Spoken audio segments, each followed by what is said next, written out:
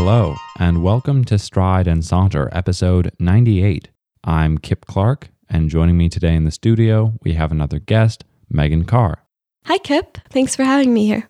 It's great to have you on, and today, as the title of the episode would suggest, we are going to be discussing Broadway's latest and most popular musical, Hamilton, which is doing tremendously well in terms of ticket sales, merchandise sales. The album has sold tremendously well and is receiving numerous accolades, as is the show in various award ceremonies. But Hamilton is also subject to certain criticism, which we will get into in this discussion. And one of the reasons I wanted to discuss this with you is that, first, you introduced me to the soundtrack, and neither of us, at this point in time of recording, have seen the musical. And secondly, your statements to me have demonstrated an understanding of the show and a lot of the mechanics at work. And whether you would admit that or not, I respect your opinions on various songs and details surrounding Hamilton, and of course its writer and composer, Lin-Manuel Miranda. So to begin, would you describe your introduction to the show and what that experience was like, what stood out to you, and in terms of the soundtrack and composition, what made you a fan? Thanks for asking. It was actually my roommate who introduced me to the show right before Thanksgiving or so. And I think it was really just starting to blow up. And I think that's how she heard of it on Tumblr and World of Fandoms. Another friend of mine had actually seen it over the summer in New York City doing an internship and mentioned it to me, and I didn't really think twice about it and just said he saw a really good show. But it was my roommate who was listening to this like many Friday nights in a row, and a few of our friends would come over and they'd be hanging out and they'd be working and just playing the soundtrack on repeat in the background. Also, it would just be playing and it was like she was watching a TV show. It has your full attention, which isn't something that I usually do with music. Both maybe a matter of time and my own inability to like focus and appreciate in that way, but that I've actually come to do with the soundtrack or just listen to it while I'm walking around. But yeah, she was listening to it a lot, and it seemed that almost every time I was walking in the room, it was the Schuyler Sisters that was playing, or I just noticed because it's a very standout song. But I remember over Thanksgiving break when I wasn't around my roommate and I wasn't automatically being exposed to it and practically forced to listen to it all the time, I listened to it on my own. And I didn't start by actually seeking out the story and listening to it in order, but I picked a few songs that were very entertaining and very upbeat and would just work out to them, or I played them for other people even though I didn't even really appreciate the musical as a whole yet. And it actually definitely took a few weeks for me to listen to everything in order, because I think it was Wait For It that I finally listened to and was like, I want to actually know the story and understand the characters. And with the mention of Wait For It and various other individual songs that we might mention in this conversation, we will attach links, likely YouTube links, for our listeners to check out would they like to learn more about the soundtrack and hear the songs that have impacted us. And it's very interesting to hear about your experience with the soundtrack because mine has been largely different. You showed me the song The Schuyler Sisters as I was driving you to the airport around Thanksgiving in 2015. And I remember appreciating the creativity that you also saw in the song and is present throughout the entire musical. Miranda composes musically impressive songs, but lyrically very rich songs that detail not only a lot about our nation's history, but Alexander Hamilton's perspective on various significant events during the birth of the United States as a nation. And I was definitely impressed at the time, but for whatever reason, it slipped my mind and I didn't return to it until earlier this year around February or March, approaching spring break for us. And I returned to the soundtrack and did not start in order, but instead found various tracks, one of my favorites being Who Lives, Who Dies, Who Tells Your Story at the very end of the musical. And I think you and I have a very different relationship to the soundtrack, at least as you had discussed before recording right now, because I've actually preferred many of the somber, more dramatic, and maybe even more grim songs towards the end of the soundtrack and also throughout the soundtrack, because its relationship to my life as a college senior, one, leaving a place that I love, and two, thinking about my role as an individual, my purpose going forward, and various ambitions, although they are not necessarily parallel or congruent with Hamilton's, that I feel some melodramatic connection to this tragic figure in the musical who isn't necessarily an accurate depiction of Alexander Hamilton, as various critics have said, but the very profound system of emotions captured within these songs and the very well acted singing that we hear in any of these tracks sung by the original Broadway cast convey an impressive range of emotions, from courage to sorrow to more nuanced feelings of betrayal and regret, all of which are enticing to me as a lover of stories and someone who enjoys the drama contained within any form of theater. Yeah, you mentioned really enjoying the latter half of the musical, which I don't often listen to, the last 5 songs unless I'm already feeling pretty down. I think what I like, I don't necessarily need like the Schuyler Sisters for the upbeat attitude, but my favorite song is probably Dear Theodosia. It's the only song where Burr and Hamilton have this like really true parallel between them is what I feel. There are a lot of different, obviously, similarities, and there's like Nonstop where they're both like working in a law office next to each other, but this is the only parallel that actually signals a sort of equality or sort of equity between them, of them actually being in the same moment on the same step and seeing the same thing. It's not objectively happy and upbeat necessarily, but it's very hopeful. It's historical, but here's also what's so funny is, and what was so brilliant about what Lin did, is that he picked a story that still people didn't know and didn't really care about. You know, if you made, let's say, well, people did. There was a movie called Lincoln. Everyone knew how it ended. If you make a lot of like historical dramas, whether for entertainment value or to educate or both, or to raise a lot of modern social issues, which Lin does, and we'll talk about that, I'm sure, but that there's not really that factor of your emotions and your hope and your surprise just like going up and down and that investment in the character. Whereas in Hamilton, people didn't know, you didn't necessarily know what happened. And there was like throughout the first half of the musical, there is kind of a lot of hope and excitement. And you're just like really invested in this way. And then you finish and you see how everything turns out, which simultaneously ends up explaining why you know so little. But yeah, I like to listen to the soundtracks that are still kind of hopeful. You empathize again with the protagonist that by the end, maybe you don't empathize with as much. I think that's very well said, and perhaps empathy is one of the reasons that I do appreciate the soundtrack on the level that I do, because various characters will sing their perspective. And so you hear from Alexander's wife, Eliza, and in my opinion, his would-be wife, Angelica, who is actually Eliza's sister of the Schuyler sisters that we'd mentioned earlier. And while the end of the play is tragic for Alexander's death, there are also notes of optimism in what he could have accomplished and the untapped ambition that Hamilton still possessed, but also the damage he had done in some of the choices that he made and some of the things that he did not do, all of which feels relatable in many ways. Again, for me as someone who was leaving college, there was this air of finality to my life at that time that I feel allowed me to relate to the soundtrack, not in a more profound way, but in a very specific way. And furthermore, as a somewhat patriotic love letter, I feel the musical captures in many ways America at its most patriotic during the Revolutionary War, when I don't think anyone knew or could have what the country would become. But the fight, at least as we have all characterized it in history, was one not only for survival, but existential declaration, what we are going to be, what we truly believe. And make no mistake, our country's had numerous errors from the start and very problematic issues that also are not thoroughly examined in Hamilton, at least as far as I can tell, and that is a shortcoming of the musical. And so without further ado, of the critical resources that you and I looked through preparing for this episode, how do you feel about different critical stances on Hamilton?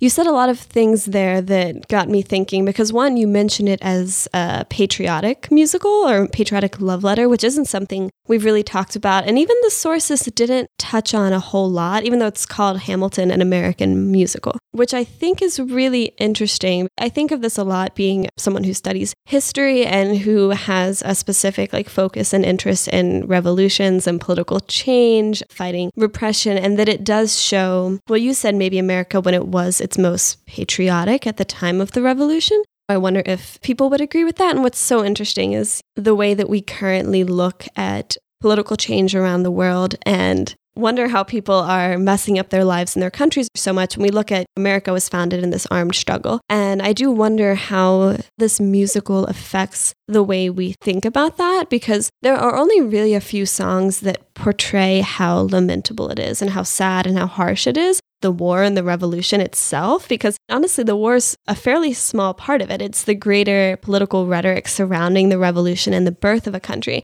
There's only a few songs that actually encounter fighting, and I mean, they kind of sound like a rodeo. Like, that's not particularly tragic, but I do think it's interesting, and in a way, I really like that it's called an American musical, and this will get us back to the casting, because they did pick this very diverse cast, and we can talk about whether or not it was really race blind or what that even means in this context. But calling it an American musical and portraying it in the way he did, I think, is pretty powerful. Powerful for the fact that this is the American musical that is filled with hip-hop and armed struggle and adultery and things like that, when actually I do think that is what it is.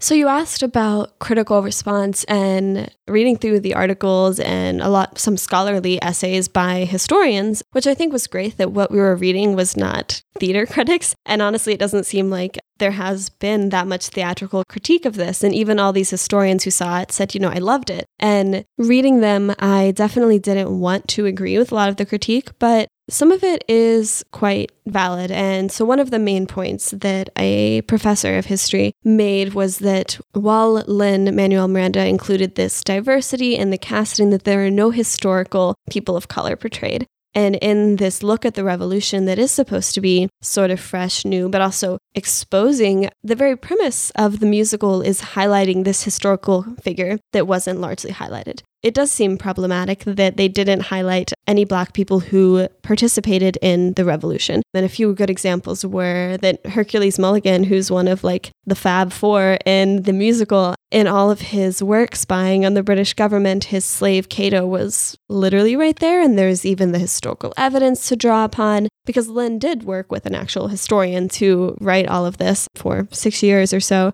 Yeah, and that they didn't include that character. And the only person of color who is portrayed is Sally Hemings, who was Thomas Jefferson's slave that he continually raped and had a child with and refused to even free his own descendants. And the critique also addresses that this Thomas Jefferson is portrayed as perhaps not the most villainous compared to Aaron Burr, but maybe the most morally decrepit, in that he stands for something. The things he stands for are so wrong, whereas Aaron Burr stands for nothing.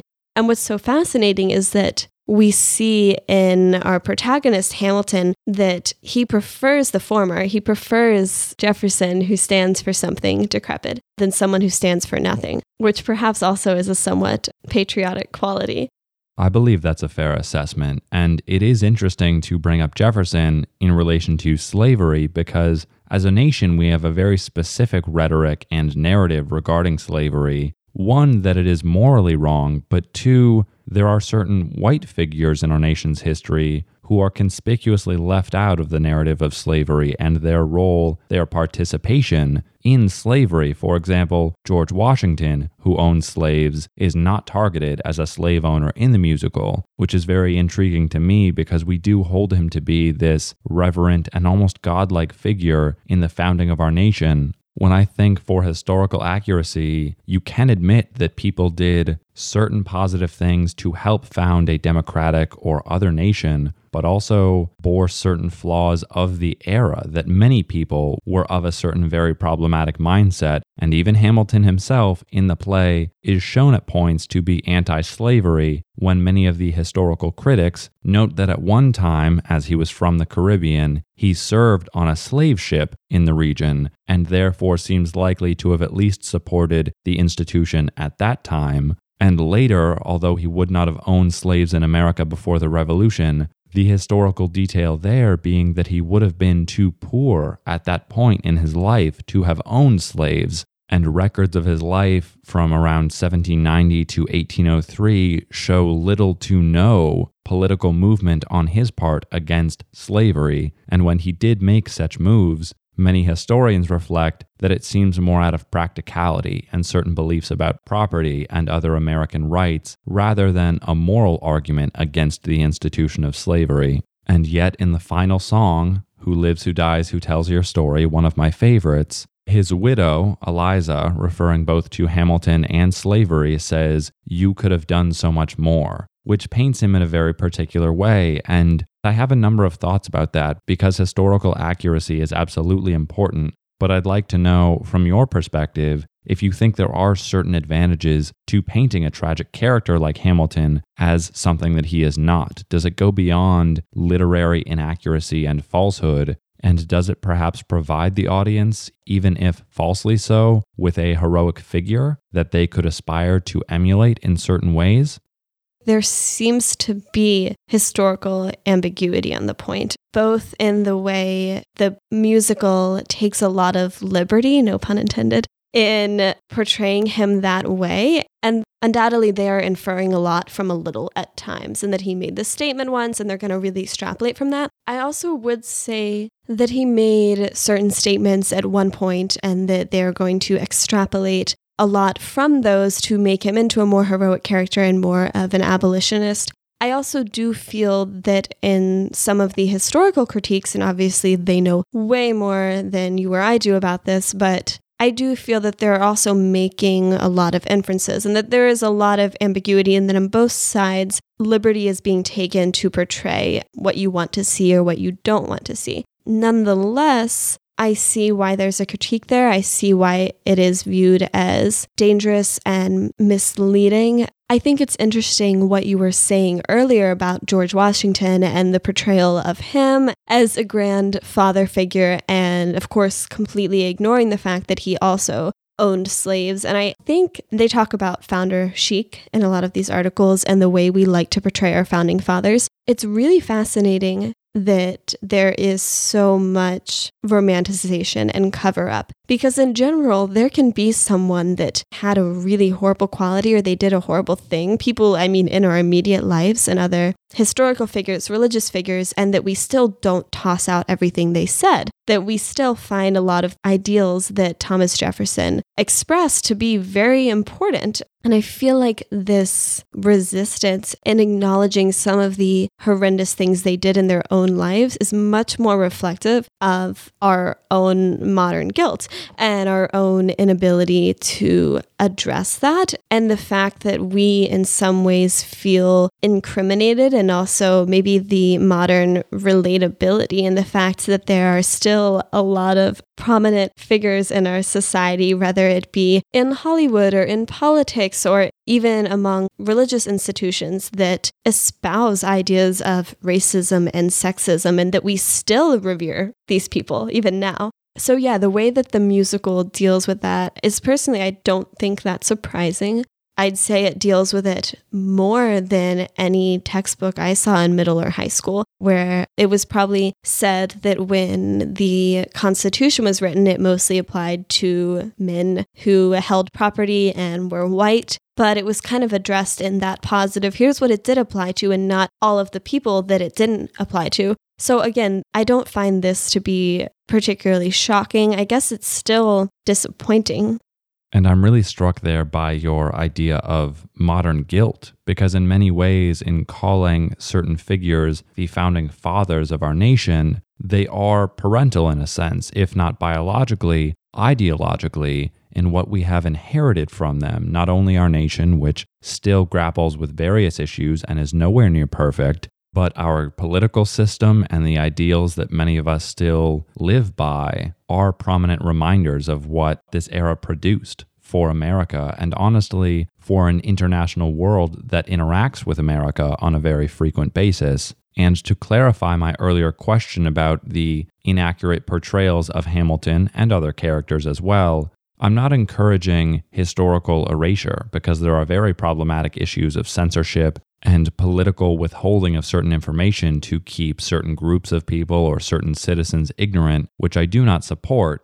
But I would also say that it is important to recognize the certain needs all of us have to aspire to something, or to look for prominent, heroic, capable figures in our lives, not only as Americans looking at the American dream, something we should come back to, but as human beings trying to, I think, make ourselves better than we are, to contribute something. And so I'm only saying that I think there is a gray area there between truth and falsehood, where many of us, and I think almost all of us are guilty of this, try to make a narrative into something that fits into our understanding of the world, which I think is a very understandable mental process to undergo. As an example, my earlier description of my relationship to the soundtrack because of my emotional state as a graduating senior in college. I think there are certain emotional avenues with which we relate to various figures, be they historical or fictional in certain senses. And I would also say that it's very intriguing to me that this musical, which has grossed millions of dollars, is so powerful to many who have never seen it, that the auditory experience alone is so compelling that people like you or I and many others continue to listen to purchase these songs and enjoy them with relative frequency. And as a quick aside, I'd love to know why you think that process is so prominent and at this point so ubiquitous with the popularity of Hamilton.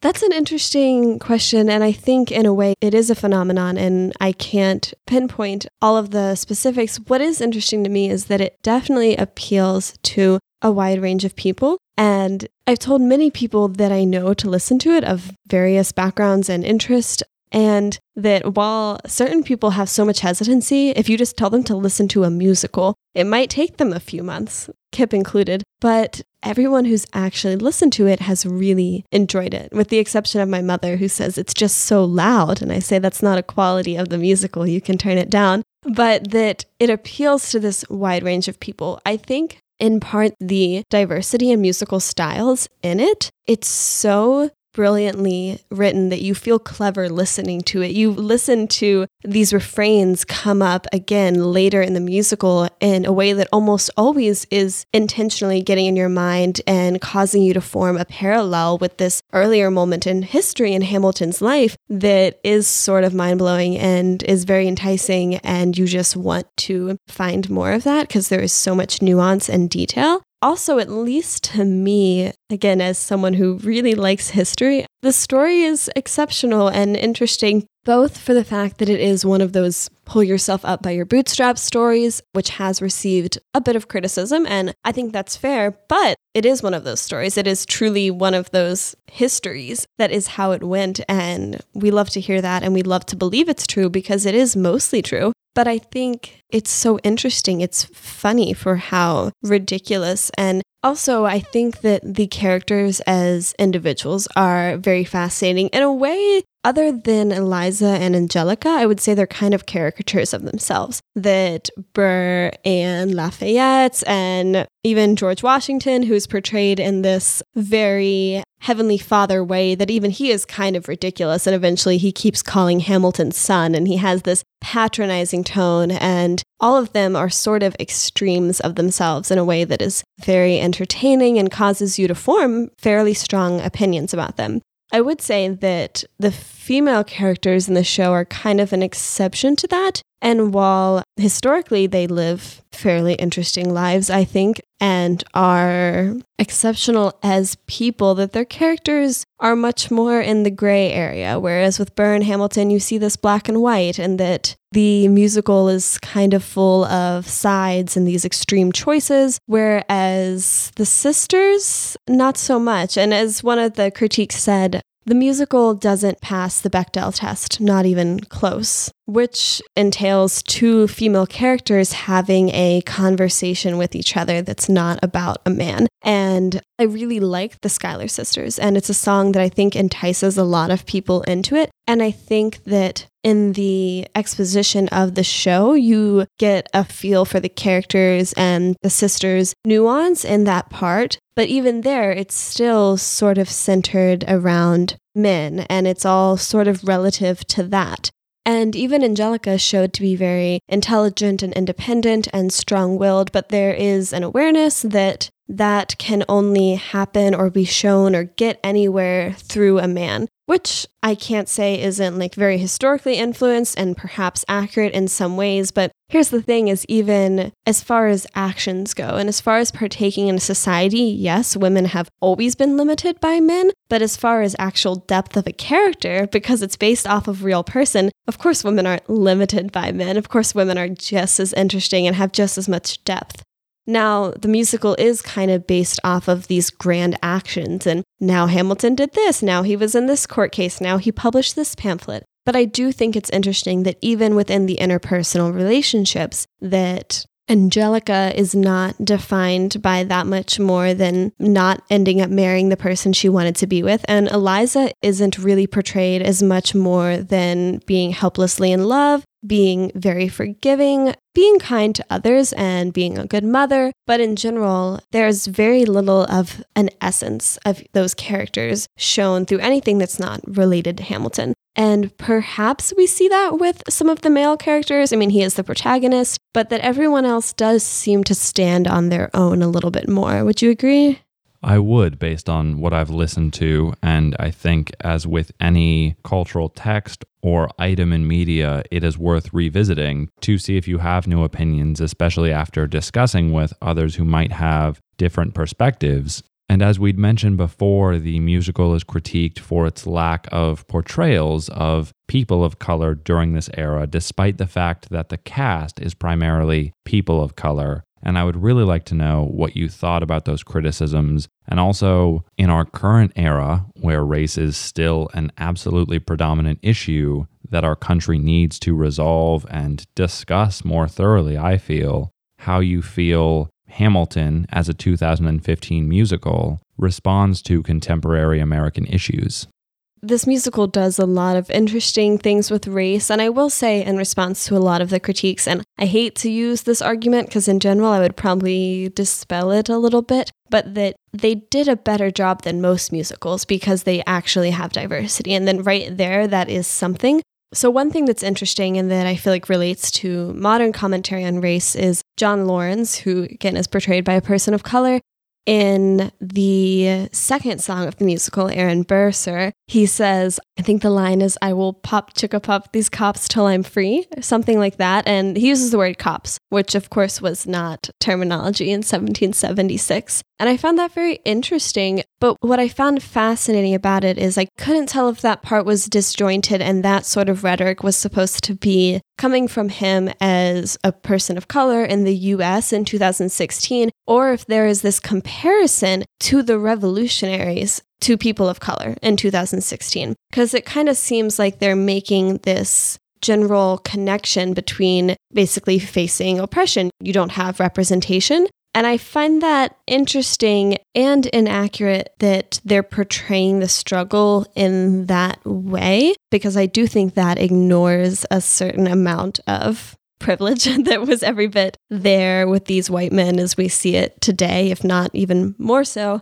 One thing that I found really interesting looking through the critiques is that they asked the man, again, another person of color who plays both Thomas Jefferson and Lafayette, how he felt about playing this slaveholder, the most notorious character in the musical, probably at least racially speaking. And I'm not sure if he fully answered, but he said, this is me owning my country's history as well. It's every bit mine as it is yours. And I think that's interesting. And perhaps going back to what we talked about in the beginning and this idea of an American musical, I rather like the casting choices and that these powerful historical figures, white however they may be, are being given to a quite diverse cast. There are some white characters, there are many people of color that vary in ethnicity, and I like that this American narrative that it's true is owned by all of these people and has influenced all of their lives in different ways. I like how Lin did that, and I think that is powerful, and I think that critiquing, as some of these articles do, critiquing a person of color for playing Thomas Jefferson seems wrong to me. It certainly seems within his prerogative if he wants to. And the idea that history can't be restated or viewed again or rethought is ludicrous. That's what we're constantly doing. And I do think, however flawed it is, that this musical accomplishes that. It makes us rethink, and that it has drawn so many different people in. And it's true that someone might get in their head, including, Lin, when he talks about Alexander Hamilton, he does talk about him in a way that is very godlike and refers to him as like a father figure, someone he looks up to. And yes, there probably is some danger in misleading people. But I think what's most important and impressive about the musical is just that history is getting rethought and considered, and that its relevance to the current state of things in the US is noticed, both in terms of how far we've come and how far we have not. I absolutely agree. And one detail I really loved in articles that we'd read notes that Lin-Manuel Miranda wrote many of these songs because of his musical inspirations of hip-hop and R&B, and that he envisioned, as he was composing this musical, people of color as these singers or rappers. And there are some very impressive lyrical acrobatics, I would say, throughout the musical that I think are properly cast by people of color who have a direct tie to that musical culture. And not only the songs, but the culture of dance used in the musical is also reflective of the diverse cast, which I find very compelling. And as a more direct nod to contemporary issues in the US, during the song Yorktown, The World Turned Upside Down, Hamilton turns to Lafayette and the pair say, "Immigrants, we get the job done," referring, of course, to the various factions and groups and nations that contributed to the rebellion of sorts, the Revolutionary War effort that eventually overthrew British presence in the American colonies. And I think that there is a very clear line between American history and current issues in our country, which is a relatively young nation in the span of human history.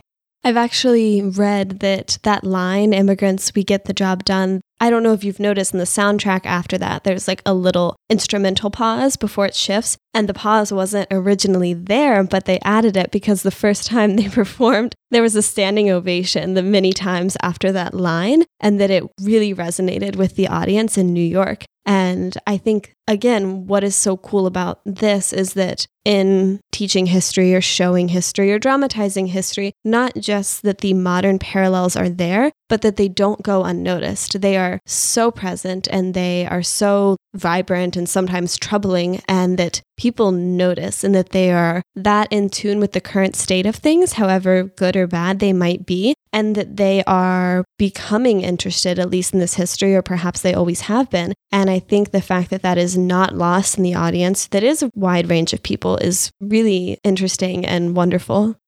And it is crucial that we mention New York, where much of the musical is set and has a direct tie not only to the events in Hamilton, but to the events during the Revolutionary War era. And before we close this episode, what would you like the audience to think about after listening to our discussion?